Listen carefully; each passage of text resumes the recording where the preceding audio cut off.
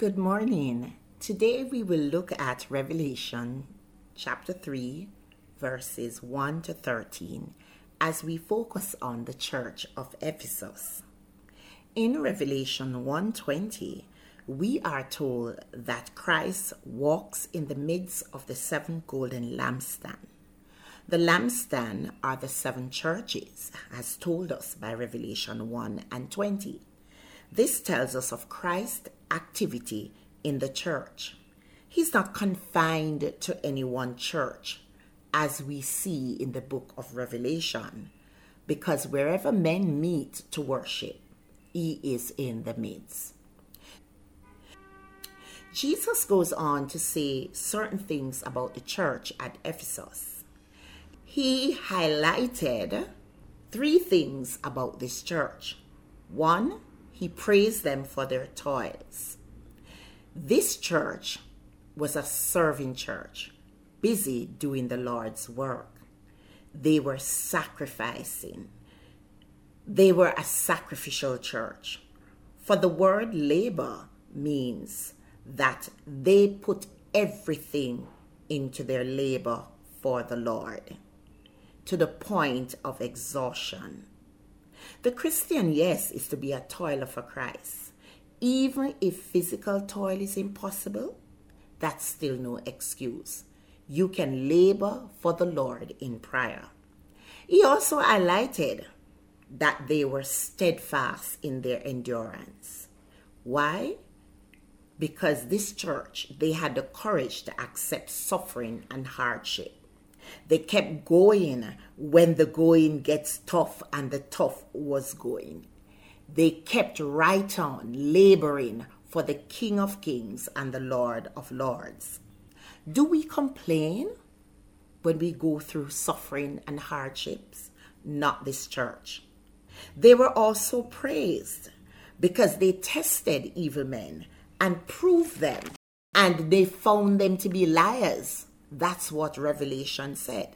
So the Lord was taking note of the good things that were happening in the church. But with all of this, they had lost something. And the Lord said to them, I have one thing against you, that you have lost your first love. When we examine our churches, are we busy laboring for the Lord? Are we busy sacrificing for the Lord? But yet we have lost our first love. It could mean that they lost their enthusiasm. It could mean that their busyness separated them, and their sacrificing allowed them to abandon their first love. They displayed works, labor, and patience, but these qualities were not motivated by love for Christ. The Ephesians church were so busy maintaining their separation that they neglected the Lord. Too busy being busy. Too busy making sacrifices. Are we too busy being busy that we forget to spend time in the Word? That we forget to spend time in prayer? So Christ gave them an admonition in verses 5 to 7. He reminds them that first love can be restored. So he gave them these instructions.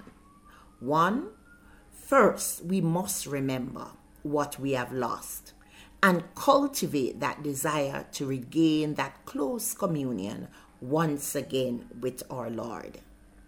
We are to rekindle the flame, rekindle the fire, revive that relationship, spend time in the Word, reading the Bible, studying the Bible, spending time in prayer. Secondly, we must repent, change our minds and confess our sins to the Lord. 1 John 1 verse 9 reminds us that if we confess our sins, he's faithful and just to forgive us and to cleanse us from all unrighteousness.